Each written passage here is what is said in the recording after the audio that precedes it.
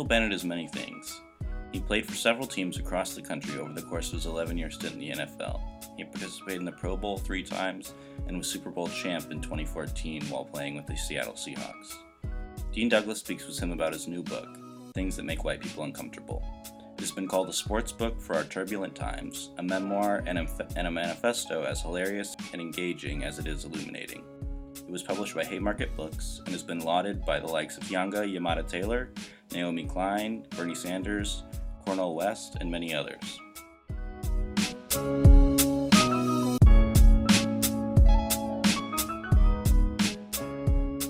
Good afternoon. I'm Kelly Brown Douglas, Dean of the Episcopal Divinity School at Union Theological Seminary in New York City, as well as Union's Bill and Judith Moyers Professor of Public Theology. I'd like to thank all of you for joining me in another of a series of conversations engaging on issues that matter on the public square. Today, I'm excited to have joining me in this conversation, Super Bowl champion, author of Things That Make White People Uncomfortable, co-host of the podcast Mouthpiece with his wife Pele Bennett, Michael Bennett, a man that I have come to know as one who is as fierce an advocate for social justice and as fierce about his faith as he ever was on the football field. Michael, welcome and thank you for joining me today in this conversation. No, I don't know. That introduction was so great. Well, it doesn't even begin to cover who you are and the significance of your work, not simply on the field, but off the field. So I want to jump right in because we have a little bit of time and I want to use it wisely to get your insights and wisdom.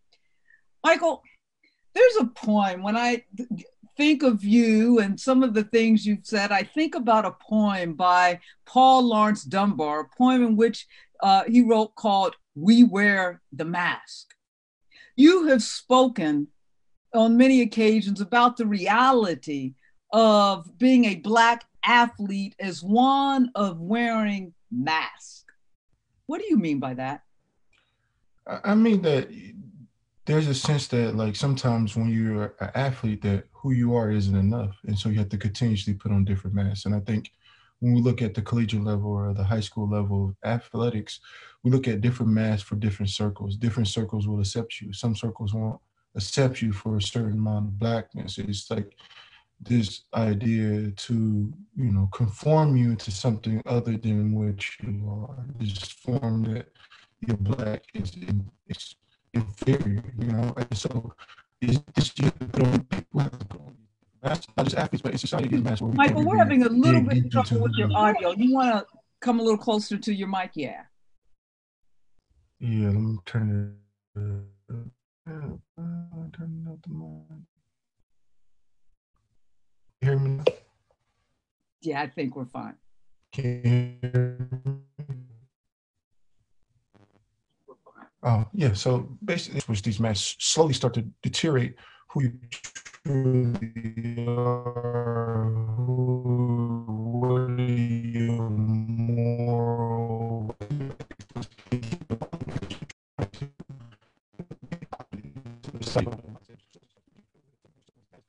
consciousness. You start to lose who you are as an individual and who you are and what you believe in.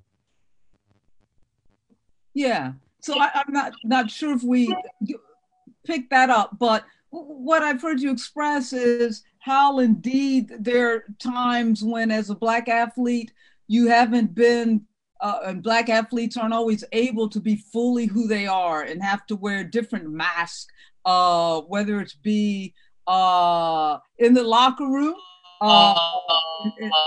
in the locker room. Yeah. So let me continue that a little further. One of the things that you have become known for is, of course, your social justice advocacy and your advocacy in particular for racial justice, as well as other Black athletes. 4 years ago, as we know, Colin Kaepernick took a knee, and athletes like yourself joined him. Of course, Kaepernick, thanks in no small measure to Donald Trump, was that it reminded me of what happened, in fact, when John Carlos and Tommie Smith during the 1968 Olympics raised their fist to support the Black Power movement, and they too were exiled and removed from the Olympic Village. So in many respects, what Kaepernick did was a part of an historical legacy of Black athletes using their platform to protest injustice, to which I want to return in a minute. But for now, I want to get your thoughts on the fact that 4 years have passed. And now we have the NFL and the commissioner proclaiming that Black Lives Matter, suggesting that they play the Black national anthem in games, and proclaiming now the need for racial justice. 4 years later, Michael, is it too little, too late? What's this all about? I don't know if it's too late I believe it's too late, right? I don't know if it's too little. I feel like it's definitely too late because there's a lot of things that we could have accomplished together as with unity. I think by being divided on such a moral issue and standing up and really standing as a group and collectively thinking about the connectedness between all human beings, it really left a void to really bring society together in so many ways in this game of football that people seem to love. And it seems to break so many barriers, but it doesn't break the barrier of race and it doesn't break the barrier of politics. I think we had the opportunity. There were a lot of murders that happened since then that we could have used, not only in the sense of police brutality, but in the sense of what was happening around America, how to bring America back together. Here's this game that people see it and 50 million people watch every Sunday. We know people are in the church. So we have a system, here's a system that has benefited off of Blackness. It's benefited off Blackness at a high level when we put the ability of the NFL over the last 10 years, billions and billions of dollars of Blackness. So obviously Black Lives Matter, because without Black talent, the NFL wouldn't be able to accomplish the things that is accomplished in this league.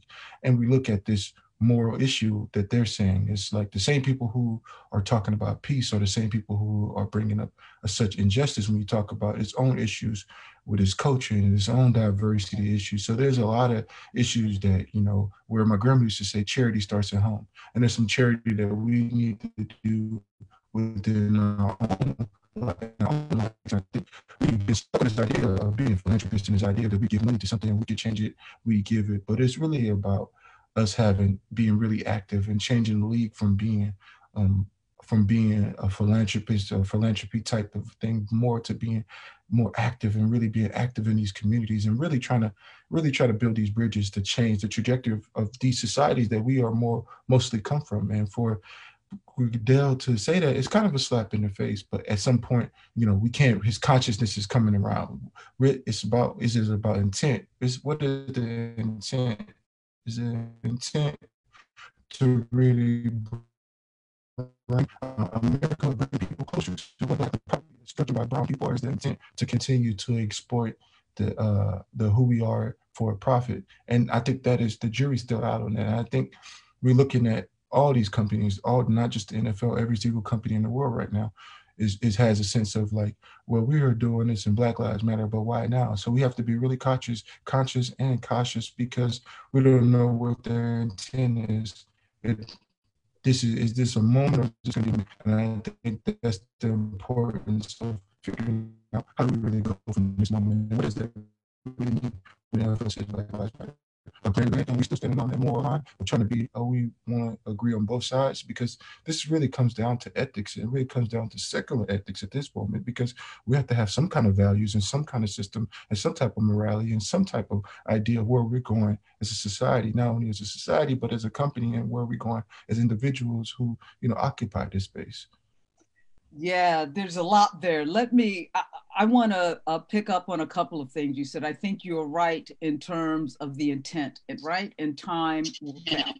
But right. And the ethics of the matter. But let me go back to something else you said. That you can't have a league. The NFL can't function without its Black players and its Black athlete. If Black athletes decide to boycott the league, there will be no league. And we know, and this is a question that comes from my son, and he's consistently asking me about. And that is, what is the role and the responsibility in this regard of the Black athlete when we are talking about these kind of systems like the NFL or the NBA? We know one like Kyrie Irving has suggested that the Black ball players not play in a time when we are facing the pandemics of COVID and racism, which are interrelated pandemics and manifesting themselves as police brutality. And Irving has said we should boycott. We shouldn't play in the midst of this kind of crisis that is going on in the country. What do you think about that in terms of Black players? What would a boycott look like? Is that something that should happen? What do you think? I actually think that what Kyrie Irving is doing is actually a continuation of a nonviolent movement. When we talk about nonviolent and what does this really mean, it's easy for us to, when we do this nonviolent, he's talking about boycott, he's actually talking about breaking this economic structure that really happens, because we see that bodies and humanity doesn't matter to a capitalist system. So the only way to make capitalism, is to boycott, to take this power structure away. I think what he's doing is actually, is bringing trying to humanity into society, and especially with athletes. And I think the role of an athlete is the role of any human. I think the role of any human in this world is to, think about the human aspect of it and think about what really matters. And I think he's really talking about the purpose of us. What do we do with this platform? What is our purpose? And I think when you're an athlete and you have this purpose, you have this platform, you have a duty and obligation, because Michael, I think we're continuing to have trouble with your sound. You were saying that are so profound that I want people to hear. Maybe we can try to adjust your sound a little bit. Hold on, let me see if I can. It says, hold on one second. Let me see if I can. 1 second. It says tells me to relaunch it real fast. Hold on 1 second. Might have to relaunch it.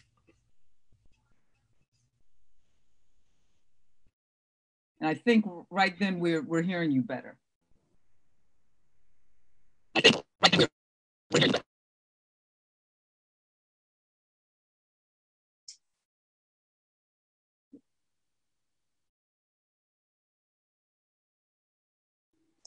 think wait a minute and give Michael Bennett a chance to reconnect with us as he continues to help us to understand the role of the Black athlete. And he's joining us from Hawaii. And so we are having a little trouble with his sound. If he cannot connect, we promise to bring this conversation back to you at another time. Switch it. Can you hear me now? Yeah, I think we can hear you now. So I had to switch from the computer. I was on my computer. I just switched to my iPad. Can you hear me better now? Yes, this is better. Thank you. So you were saying, and I didn't want people to miss it, because in this conversation about the role of the Black athlete, and particularly as you were speaking to Kyrie Irving's movement or move to get Black athletes to boycott, if you will, at this time when we're in this midst of these two interlocking pandemics of white racism, police brutality, and COVID. And so I wanted people to hear what you were saying in this regard in terms of the responsibility and the movement that Kyrie Irving is trying to lead in the NBA. Yeah, so I was saying that I think this is an important movement because it's a continuation of nonviolent movement. I think it's a continuation of really attacking a structure that's a capitalistic structure, and the only way to really conquer that structure is to, coming from an economic standpoint. I think we're looking in the world that's full of materialism, and it's full of this idea that we look at the president, we look at what's happening, we look at these cities opening and knowing that people are going to be dying because of a disease. So Kyrie Irving is saying, with this power that we possess, is it the ball that we play with, or is it the goal that we shoot in, or is it our fellow human that's important? And I think this idea that, using this platform to bring about change is important, because this is the only generation where you can have 20 billion people at one time on 5 billion people or 100 million people listening to you because of social media. So this platform is huge. And I think because we're standing on the shoulders of so many great people who came before us, and this opportunity to resist in a way that is showing that we can't be bought out, because it's not about money. It's about our ethics. It's about our morality. It's about our spirituality. And how do we keep moving forward? And I think by boycotting or sitting out or protesting, it's saying that we are not morally complacent. We are not morally content. We are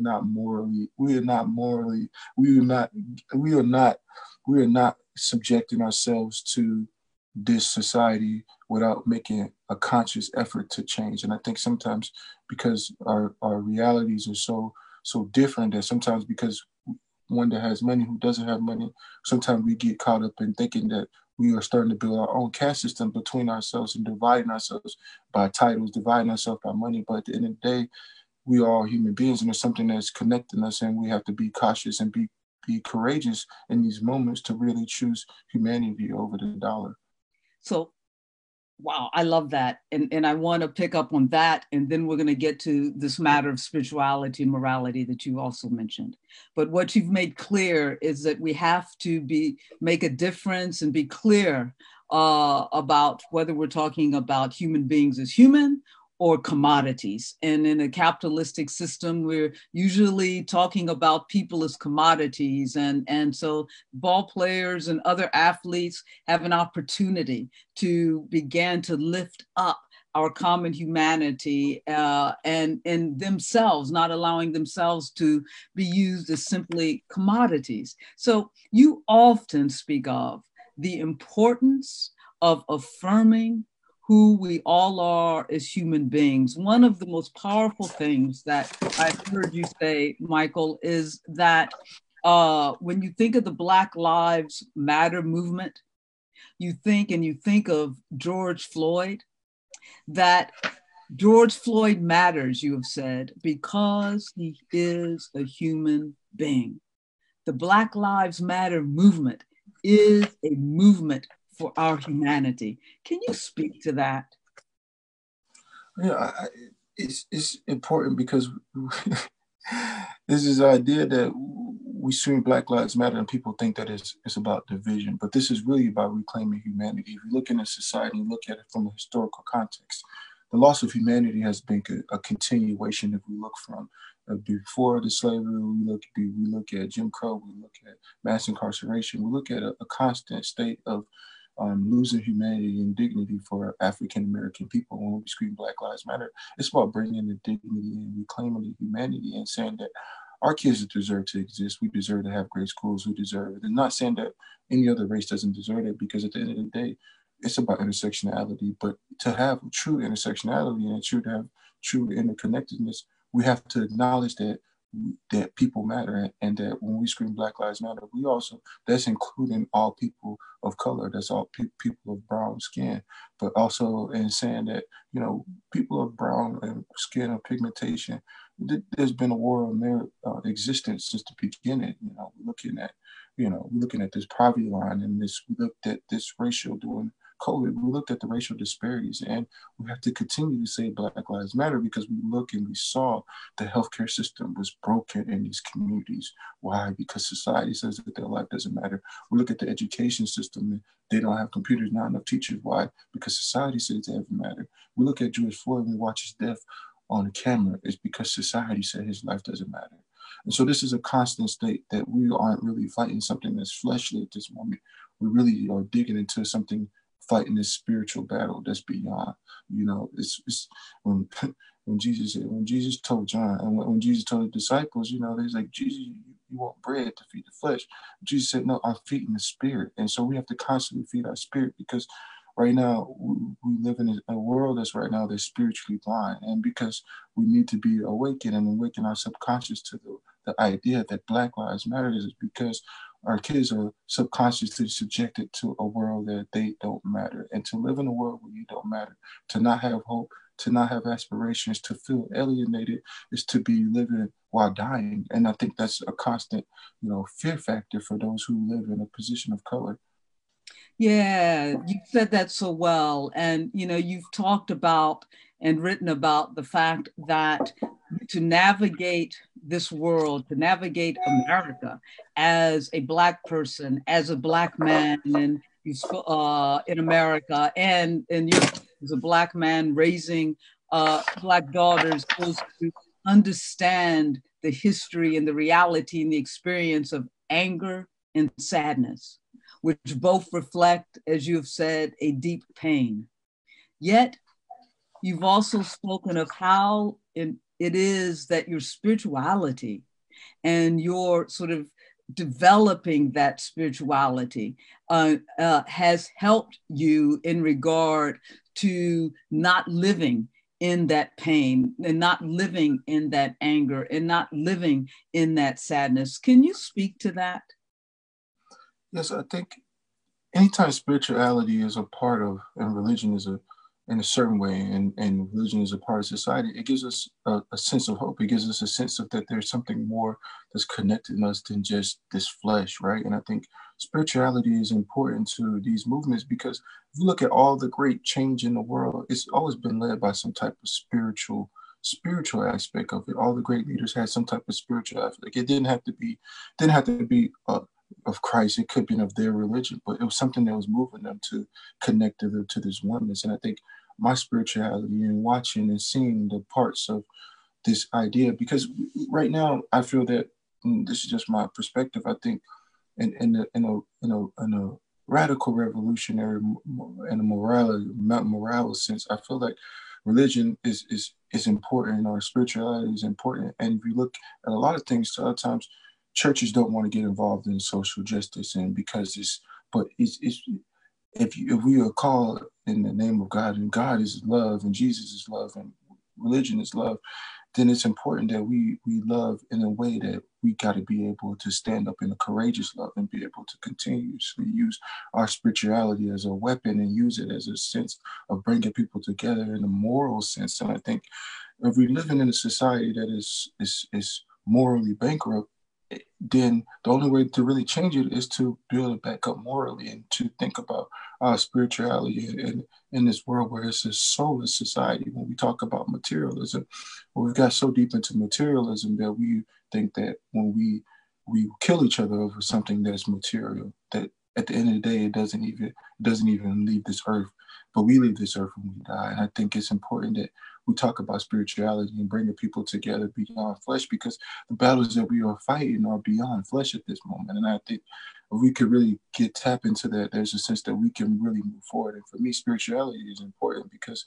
we are living in such a morally corrupt system that if we don't have spirituality at this moment, then we're going to slowly start to build ourselves into that. And I think if we look at, if we're looking at this book, Moral Men and Immoral Society, and he was saying something that was really important in that book, and he was saying that, humans have an animalistic side and a moral side, and at any moment we can tap into any one of those sides.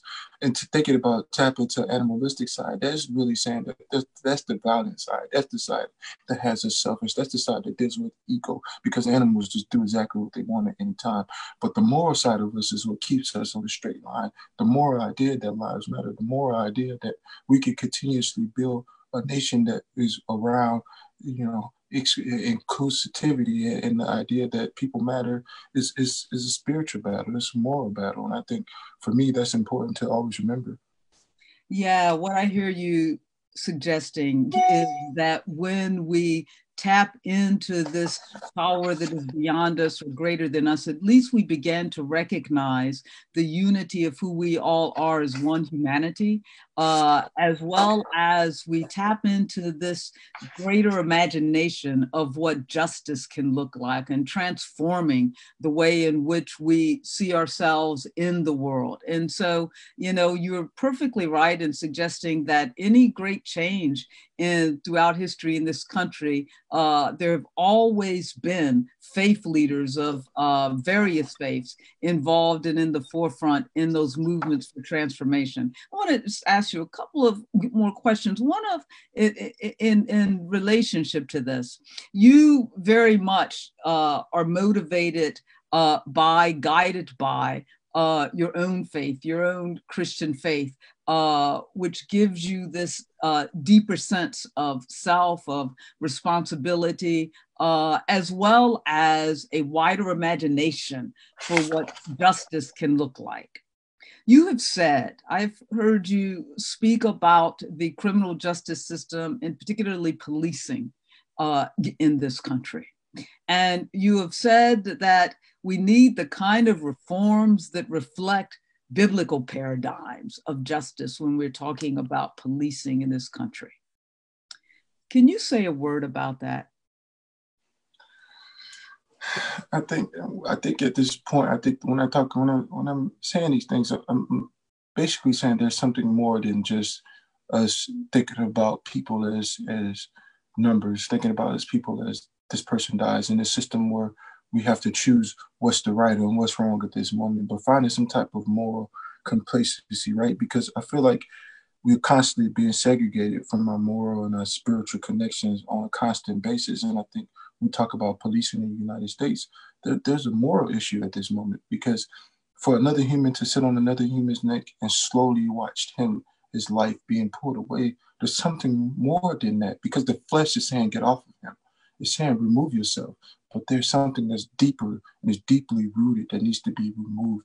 And it's just deeper than a disease. We look at COVID and it's everywhere in the air, and we think of it just, we're wearing masks. But we also got to wear, it's almost like we got to wear a mask on our spirits and wear a mask on our face, because there's so much out there. And I think of, when we talk about biblical justice, we talk about this love that needs to be connected to ourselves, then this righteousness and this alternate way to really defect this evil system that's really connected to, you know, really breaking people down. And I think when we think about how do we reimagine and not limit ourselves to thinking that this is the only way to subject humans to this type of violence, it's the only way to subject humans to this, I think we have to really connect to something deeper than ourselves and deeper than the system that we've always been in. We have to reimagine and be more creative when thinking about justice. Yeah, there is a certain justice for certain things, but at some point, do we really kill somebody over going into the store and taking a candy bar? Do we really kill a mother who really just wants to feed her kids? Really, we really are looking at something that's really struck in deeper than this. And the war is really about poverty on these people who don't have these opportunities and their lives don't matter. And I think we have to really defend ourselves from this idea that the system that we live in has been moral, and the system that we are part of is really reflecting the body of people that is governing. And I think it really doesn't. I think when we really look at a system, we really look at the POTUS, we really look at what's happening around here, it doesn't reflect the people of America. It doesn't reflect us in any type of way. And we as a society, we have an opportunity to really protest and use our conviction in any way that we've seen it to really make change, because we notice that it's affecting all of us at this moment. It's a reflection of all of us. All of us are George Floyd. All of us are Breonna Taylor. All of us are people who have really lost their life to a tragic system, because at any moment that system can be tragic at us. And I think we really had to really get into a situation where we really had to look at it from another perspective. No, very good. I mean, you remind us that what's at stake here is, if we talk about the soul of our nation being at stake, we're really talking about our own souls being at stake. And that we have to begin to proclaim the kind of people as individuals, as well as a nation, that we want to be. You quoted Reinhold Niebuhr's moral man and immoral society, and you're reminding us that we are called, we are moral individuals. And if indeed we are that, then we indeed have to live that out into the kind of society and world that we build and be guided by a greater justice and a greater sense of our humanity, our better angels, if you will. And Michael Bennett, you are always reminding us of that. And for me, you are a public theologian, a theologian on the public square, reminding us of the interplay of faith, social justice, reminding us of simply our common humanity. And for that, I thank you. I want to ask you,